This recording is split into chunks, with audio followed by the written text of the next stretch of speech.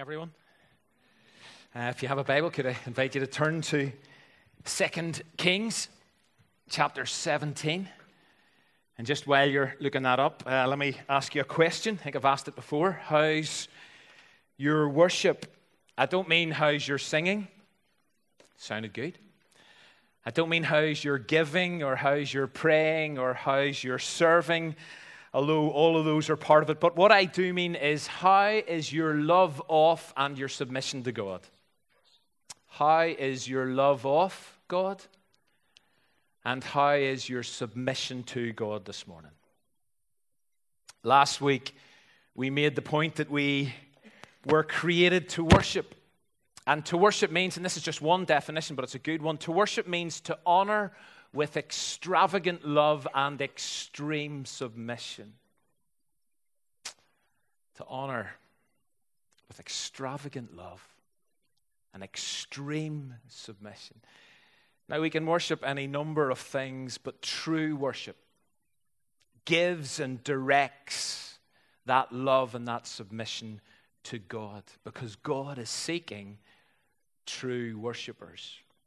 Some of you are familiar or will have heard of the Westminster Shorter Catechism, which is a kind of used by some people. It's a succinct summary of the Christian faith in simple question and answer form. I think there's 107 questions and answers. But it starts with the question, what is man's chief end? In other words, what is our main purpose? What is our goal? And the answer is what, for those of you who know it? Man's chief end is to glorify God and enjoy Him forever. In other words, or in one word, worship. That's our main goal and purpose, to worship. The Apostle Paul made the point that whatever you do, eat, drink, whatever you do, do it all. Everything we do should be for the glory of God. Psalmist tells us, bless the Lord at all times, and ascribe to the Lord the glory that He is due, because worship matters, and worshiping God matters the most. So let me ask you again, how's your worship? How's your love off and your submission to God this morning? And the reason I ask and kind of start with that question is driven by, or partly driven by, what we're about to discover as we read this next chapter in 2 Kings, which is a really important yet tragic landmark chapter in the story of Israel. A week ago, if you were here, we were in chapter 16, and we focused on events in Judah, which is the southern kingdom, where Ahaz became king for 16 years. And during his reign, and at a really critical moment during his reign, Isaiah came to him and spoke into his life. And he said this to him, he shared this with him from God. Gareth, that seems to have packed in. Can you go next one? If you do not stand firm in your faith, you will not stand at all.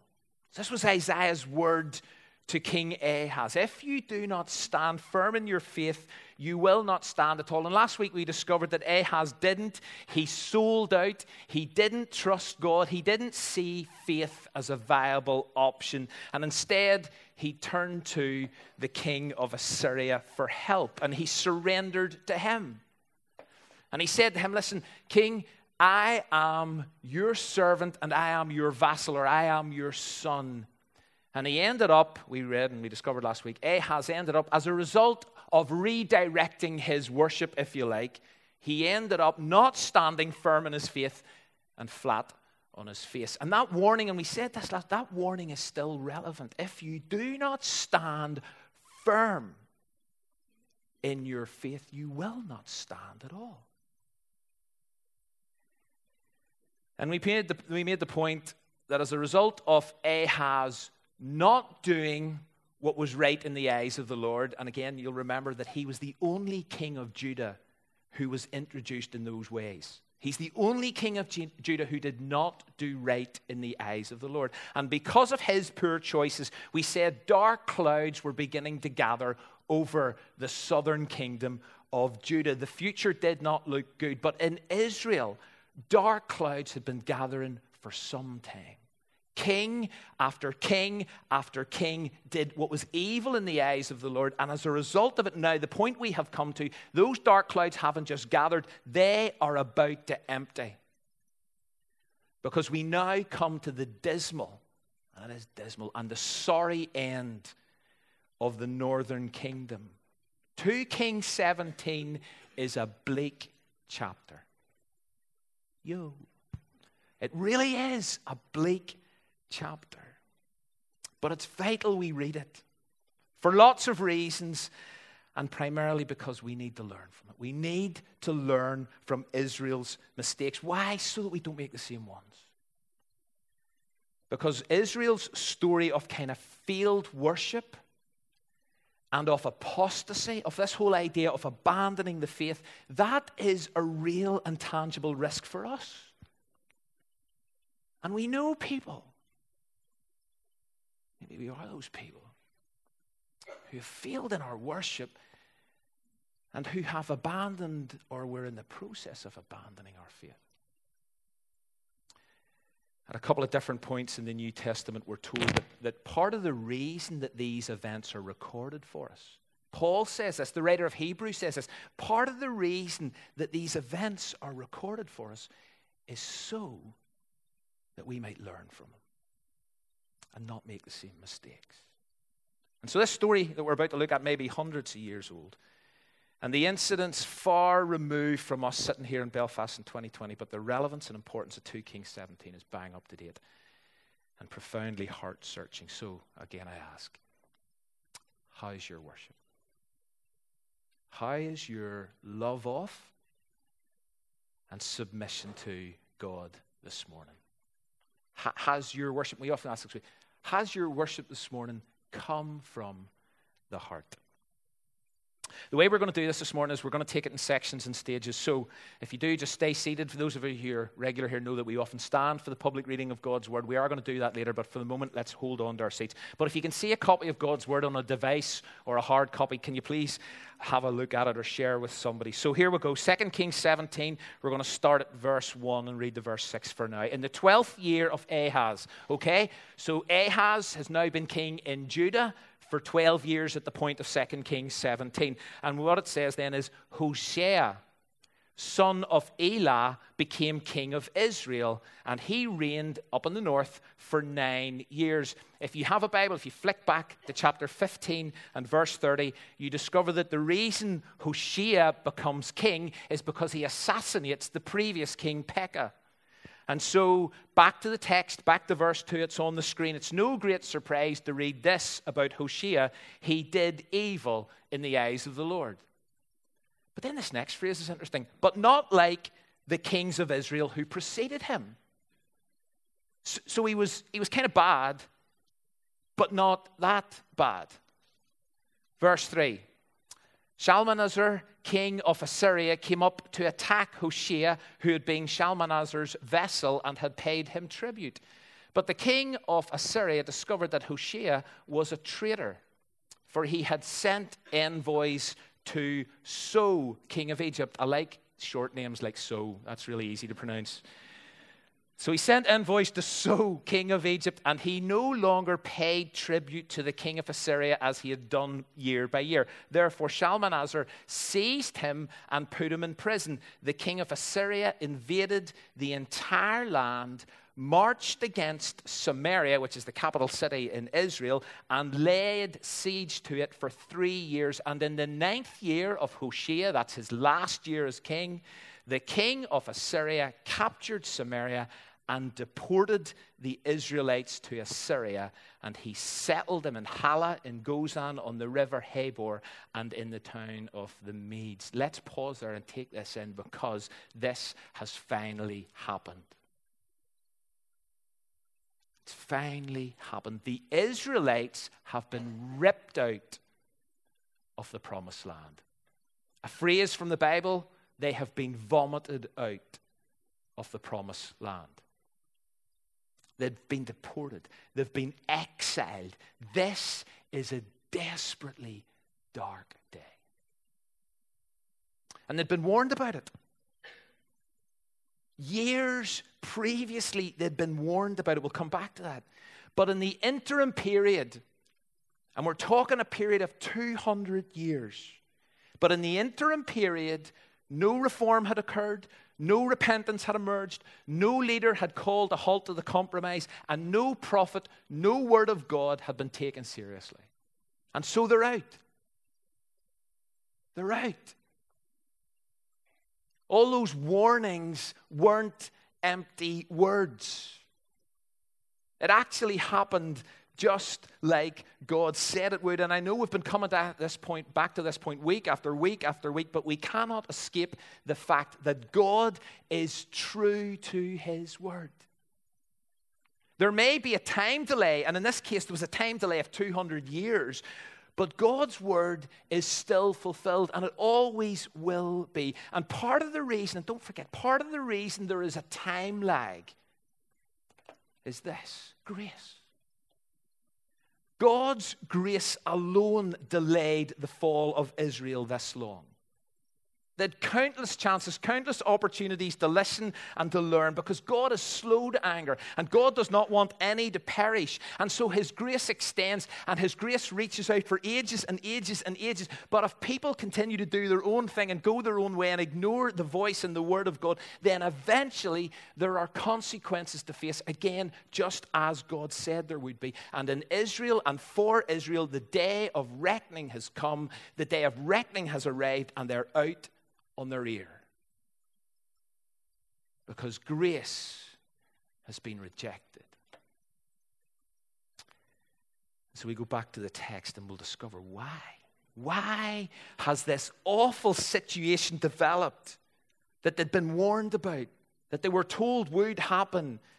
Why did it happen? Because it's really important we don't think that they're out on their ear because Assyria have kind of got their act together and have become so powerful and so influential in that particular region. They are not the reason. The Assyrians are not the reason the Israelites are out on their ear. The Israelites are the reason. It's what the people of God did or didn't do that has led to this nightmare. Look at verses 7 and 8. It says this: all of this took place because, right? So here's the reason. Not left in any doubt as to why they're out. All of this took place because the Israelites had sinned against the Lord their God, who had brought them up out of Egypt from under the power of Pharaoh, king of Egypt.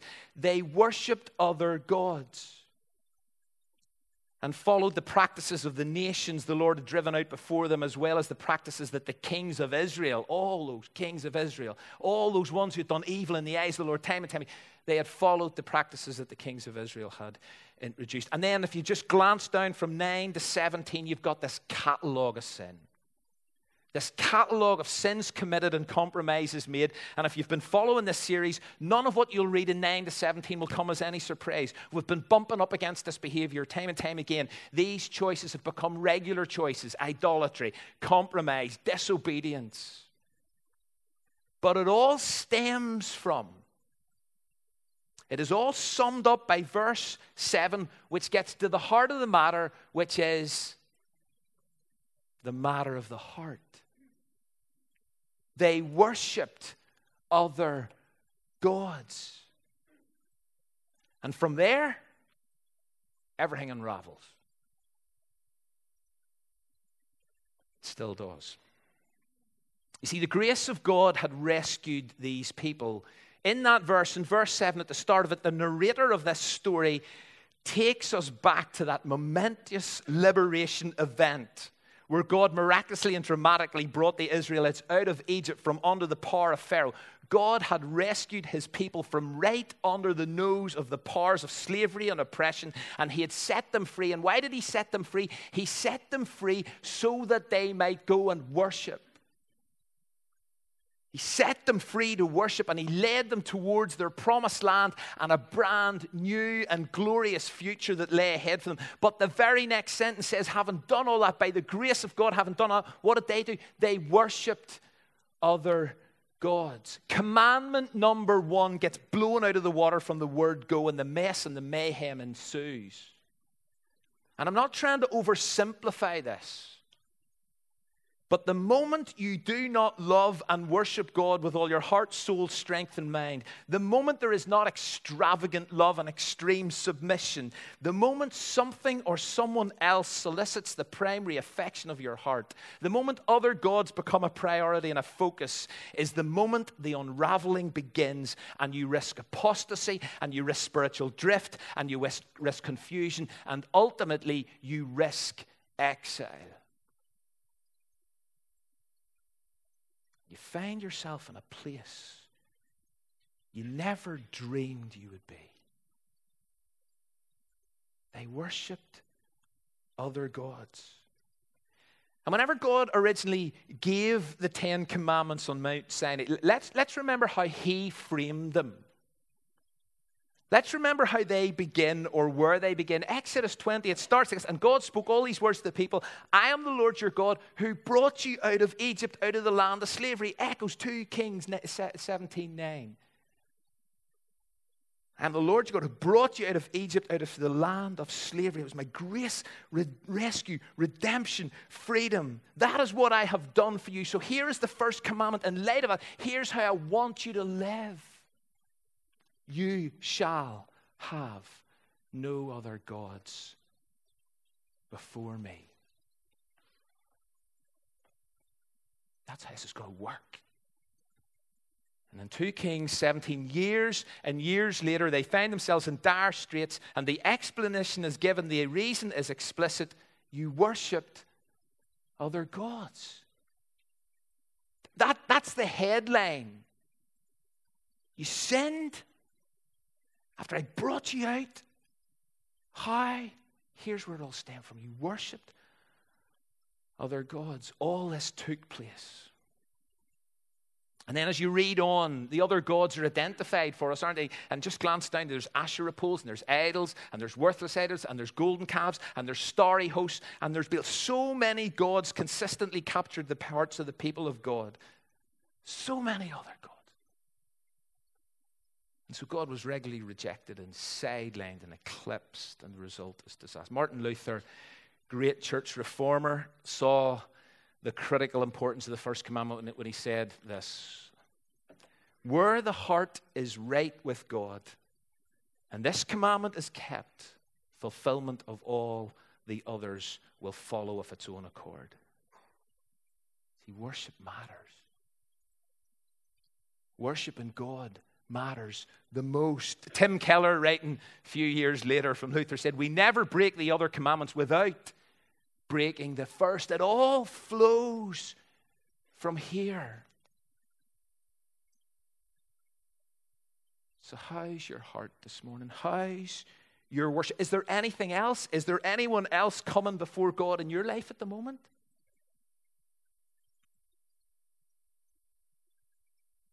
No other gods before me. But for me, so many other gods compete, solicit my affection, attract my heart, gain my devotion, my worship before God, if I'm honest. Extravagant love, extreme submission. And it wasn't that God had said this and stressed this on Mount Sinai and then kind of left them to their own devices for 200 plus years. God knows the challenge of this. And so every time they got it wrong, and they kept getting it wrong, what God did was He kept sending people to speak into their lives and to call them back to Himself, back to the heart of worship, back into right relationship with Him. It's further evidence of grace. And so we read, look at verse 13. We read that God sent prophets and seers, people like Elijah and Elisha, and we've tracked their stories. People like Isaiah in the life of Ahaz. People like Amos, plus unnamed prophets, repeatedly sent, repeatedly warning people, listen, come back to God. Stop following other gods. Stop worshiping other gods. Come back home. Turn from other gods. Submit to the one true God. But look at their response in verse 14, because not only was there this failure of worship and it flows, but there was a refusal to listen and a reluctance to trust. And so verse 14 says this, but they would not listen.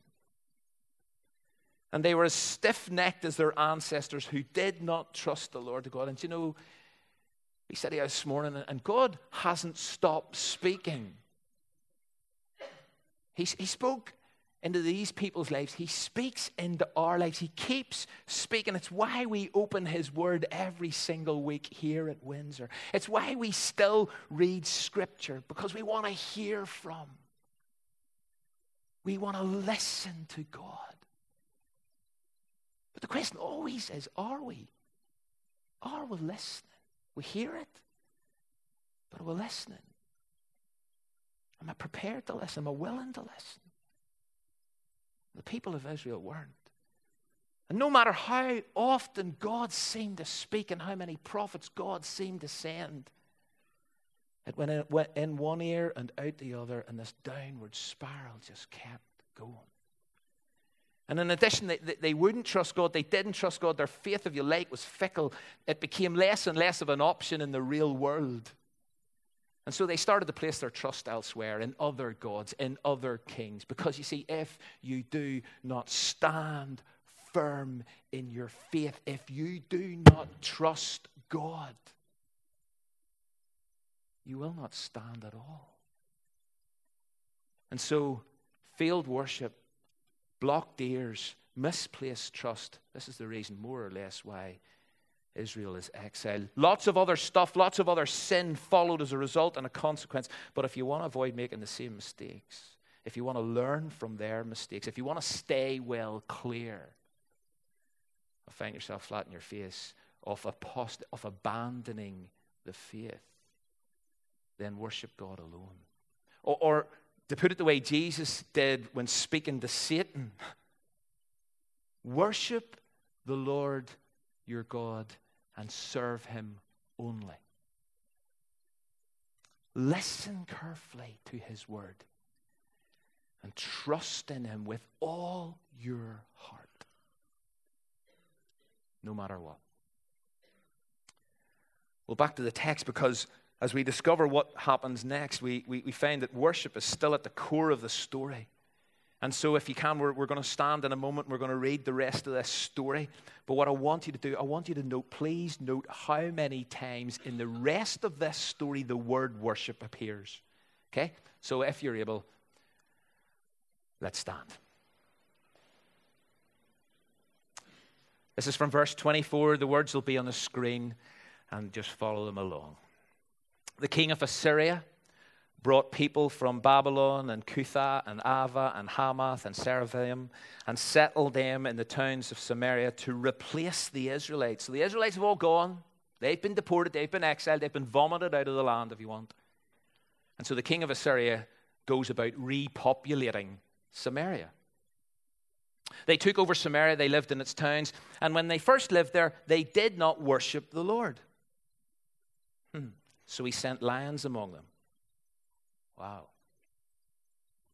That would be fun this morning, wouldn't it? They did not worship the Lord, so he sent lions among them, and they killed some of the people. And it was reported to the king of Assyria, the people you deported and resettled in the towns of Samaria do not know what the God of that country requires. And he has sent lions among them, which are killing them off, because the people do not know what God requires. Well, then the king of Assyria gave this order: make one of the priests you took captive from Samaria go back and live there and teach the people what the God of the land requires. So one of the priests who had been exiled from Samaria came to live in Bethel and taught them how to worship. Fascinating. Nevertheless, each national group made its own gods in the several towns where they settled. Down to verse 32, they worshipped the Lord. But they also appointed all sorts of their own people to officiate for them as priests in the shrines at the holy places. They worshipped the Lord, but they also served their own gods in accordance with the customs of the nations from which they had been brought. To this day, they persist in their former practices. They neither worship the Lord nor adhere to the decrees and the regulations, the laws and the commands that the Lord gave the descendants of Jacob, whom he named Israel. When the Lord made a covenant with the Israelites, he commanded them, do not worship any other gods or bow down to them, serve them or sacrifice them to them. But the Lord who brought you up out of Egypt with mighty power and an outstretched arm, he is the one you must worship. To him you shall bow down, and to him offer sacrifices. You must always be careful to keep the decrees and the regulations, the laws and the commands he wrote for you. Do not worship other gods. Do not forget the covenant I have made with you. Do not worship other gods. Rather, worship the Lord your God. It is he who will deliver you from the hand of your enemies. They would not listen, however, but persisted in their former practices. And even while these people were worshiping the Lord, they were serving their idols. And to this day, their children and their grandchildren continue to do what their ancestors did. Grab a seat. We're nearly done, by the way. I find this absolutely fascinating. The people that the Assyrians have brought back to repopulate Samaria, the capital city, to replace the exiled Israelites, they do not worship the Lord according to verse 25, which is hardly surprising. And so because they do not worship the Lord, God sends some lions to kill them. And I'll be really honest, I have no clue what to say about that. I've read lots around it, right? And I have no clue what to say about that other than it is further evidence that worshiping the Lord really matters. Like it really, really matters. And so what does the king of Assyria do? He arranges for one of the captive exiled priests to return to Samaria to do what? To teach the people how to worship. Verse 20. I mean, it's incredible. Even pagan kings recognized that there was something about worshiping the Lord that makes sense. But the people of Samaria, what they do is they worship the Lord. At least that's what it seems from verses 32 and verse 33. They both start exactly the same way. They worship the Lord, but they also make their own gods and they serve them as well. And so in verse 34, and sometimes people get confused by verses 32 and verse 33 and then verse 34, because verse 33 says they worship, verse 33 says they worship, and then verse 34 says they did not worship the Lord. The narrator just calls them out to remind everyone, including us, about the nature and importance of genuine, true, liberating worship. So verse 35, he goes on to say, don't worship any other gods. Don't bow down to them. Only serve the one true God. Verse 36, it is the Lord who brought you out of Egypt. Remember grace, remember deliverance, remember freedom, remember liberation, remember rescue. He is the one, and because of that, he is the one, he is the only one you must worship. Verse 37, do not worship other gods. Verse 38, do not worship other gods. Verse 39, rather worship the Lord. Are you getting the force of this? Are we clear on what is at the heart of this? True worship, proper worship, God-centered worship. What kind of worshipers does the Father seek? And he made reference to this at the start. What kind of worshipers is the Father looking at for according to Jesus? Those who worship him in spirit and in truth. And whatever else that means, the one thing everyone agrees on is this: it is worship from the heart that is directed and given to God alone. Extravagant love, extreme submission. And so the next verse, and we'll close this. The next verse brings us back to one of the other problems. It just says right at the very end, but the people weren't listening. They weren't listening when they were in the promised land. They've been deported. Other people have been sent in, and they have been told the same sort of thing. Listen, worshiping God is one of the most important things you can do. But they weren't prepared to listen either. The failure to worship God reverberates throughout this bleak chapter. The failure to worship God as he desires and as he deserves is quite possibly the overarching cause of the exile. And as a couple of New Testament writers remind us, you need to learn from these stories. Don't make the same mistake. And so we return to where I started. How is... Oh, that was spooky. Oh, it's all right. It's okay. I'm just hearing voices, I thought, there for a minute. But that was nearly a moment there. I thought if someone could stop David, bail out now. So I come back to where I started. How is your worship? Oh, sorry, Gav went through too much. How is your worship? And in terms of what is it meant to look like? What should it look like? Undivided allegiance to God. Undivided allegiance to God. Trust in God in all areas of your life and an obedience to His way and His word. That's true worship. No other gods in His place. You love the Lord your God with all your heart, with all your soul, with all your mind, with all your strength. Trust Him. Obey Him. May we honor God with extravagant love and extreme submission.